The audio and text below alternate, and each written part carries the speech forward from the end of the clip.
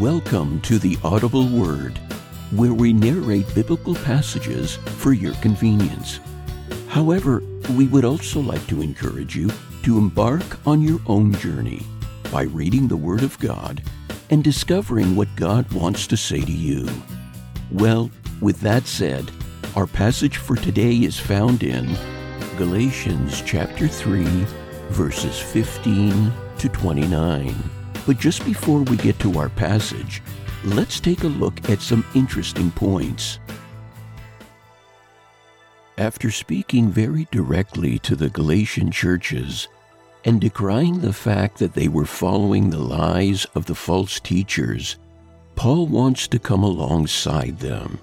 He wants to encourage them, especially after some terse language. Hence the use of the term brothers and sisters. He still considers them to be part of God's spiritual family, although at this point, misguided. Paul continues his defense by pointing out that the promise and the acceptance of the promise by faith by Abraham predates the giving of the Mosaic Law by some 430 years. He also makes the point that the law does not nullify the promise. Then Paul explains why the law was given and likens it to a guardian until the time of the fulfillment of the promise by the coming of Jesus Christ, where faith in him would mark the way of salvation. Now, let's get to our passage for today. Brothers and sisters, let me take an example from everyday life. Just as no one can set aside or add to a human covenant that has been duly established, so it is in this case. The promises were spoken to Abraham and to his seed. Scripture does not say, "and to seeds," meaning many people, but "and to your seed," meaning one person, who is Christ. What I mean is this: the law, introduced 430 years later, does not set aside the covenant previously established by God and thus do away with the promise. For if the inheritance depends on the law, then it no longer depends on the promise. But God, in His grace, gave it to Abraham through a promise. Why then was the law given at all?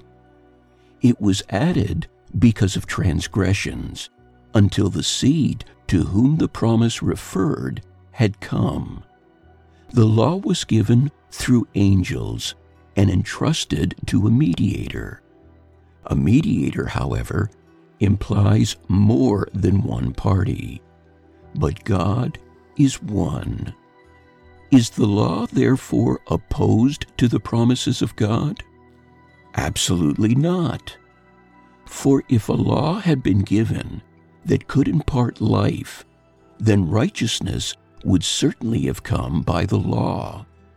But Scripture has locked up everything under the control of sin, so that what was promised, being given through faith in Jesus Christ, might be given to those who believe.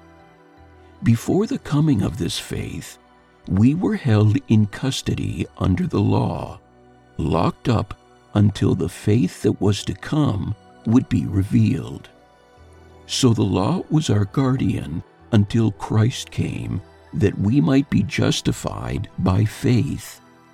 Now that this law has come, we are no longer under a guardian. So in Christ Jesus, you are all children of God through faith. For all of you who were baptized into Christ have clothed yourselves with Christ. There is neither Jew nor Gentile, neither slave nor free, nor is there male and female, for you are all one in Christ. If you belong to Christ, then you are Abraham's seed and heirs according to the promise. All readings taken from the New International Version and used by permission. Opening theme music composed by Rolf Eichland. Background music provided by Purple Planet.